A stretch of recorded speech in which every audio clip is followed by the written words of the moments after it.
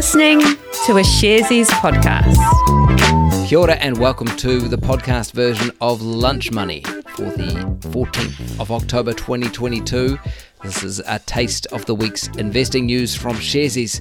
To the US, well, the US market slumped at the end of last week as another report suggested the Federal Reserve's interest rate hiking would continue.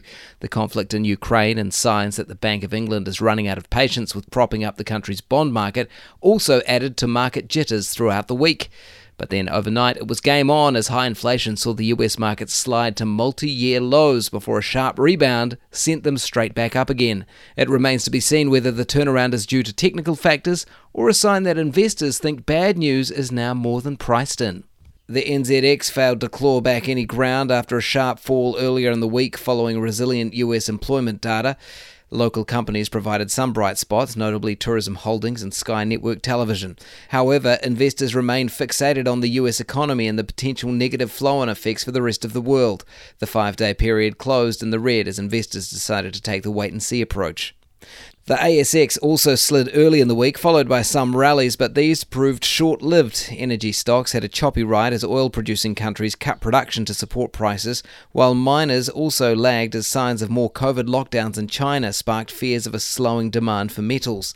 Meanwhile, the Aussie dollar hit almost a 3-year low against the US. In top takeaways, Tourism Holdings surprised investors in a good way with a better-than-expected profit outlook. It expects a full-year profit of more than $30 million after a first big quarter of bookings and RV rentals.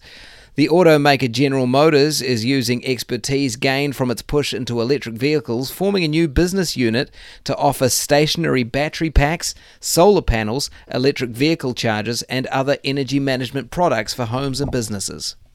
Sticking with EVs, Core Lithium has opened Australia's first lithium mine outside Western Australia. The Finniss Lithium project in the Northern Territory has come on stream barely a year after construction kicked off, as the industry rides the wave of global demand for fossil fuel-free rides. And after a turbulent couple of years, Qantas seems to have reached cruising altitude. The share price took off after the company announced that it expects to make an underlying pre-tax profit of between Australian $1.2 billion to $1.3 billion in the first half of the 2023 financial year. That's after a $1.86 billion loss in 2022. Sky Television has won back the rights to the Rugby World Cup and other high-profile rugby competitions for the foreseeable future, well, until 2029 at least, including pay TV, streaming and free-to-air. It's Sky's second major screening triumph over Spark Sport after it nabbed the English Premier League football for its next 6 seasons. And on another Sharesies podcast, Shared Lunch, The Warehouse made a loss of selling $4 butter earlier this year, but it did make plenty of headlines. So maybe you should join us for the next episode of Shared Lunch, when Warehouse Group CFO Jonathan Oram chats supermarket shake-ups, the soaring popularity of Click and Collect, and how the retail giant is doing given the rough start to the year.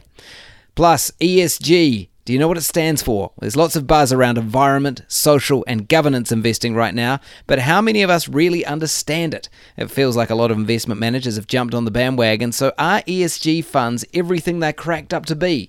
Tune into the replay or the podcast of this week's Shared Lunch to hear Dr. Sebastian Guerrica unpick what's green and what's not. Things to watch out for next week. On Monday, the Bank of America earnings and Rio Tinto's third quarter operational review. On Tuesday, New Zealand's inflation figures are due, BHP Billiton third quarter operational review and Netflix earnings. On Wednesday, the New Zealand Global Dairy Trade Price Index is out, and in the US there's industrial production figures plus IBM and Tesla earnings. On Thursday, we have US building permits, Australia's unemployment rate, and American Airlines results. And on Friday, there's the New Zealand balance of trade for September and credit card spending stats, plus earnings for American Express. And we'll leave you with this last piece of trivia for the week. One of the new features embedded in Apple's recently released iPhone 14 and Apple Watch is a crash detection function. This is designed to detect serious car accidents and to help users call emergency services. But in practice, it doesn't always work. More than one iPhone 14 has automatically called 911 from a roller coaster in a theme park after mistaking the ups and downs on the ride for a crash. Some parks have started warning thrill seekers to let their devices sit this one out. And that is Lunch Money for the week ending the 14th of October 2022. You can subscribe to this on email. Check out sharesies.nz.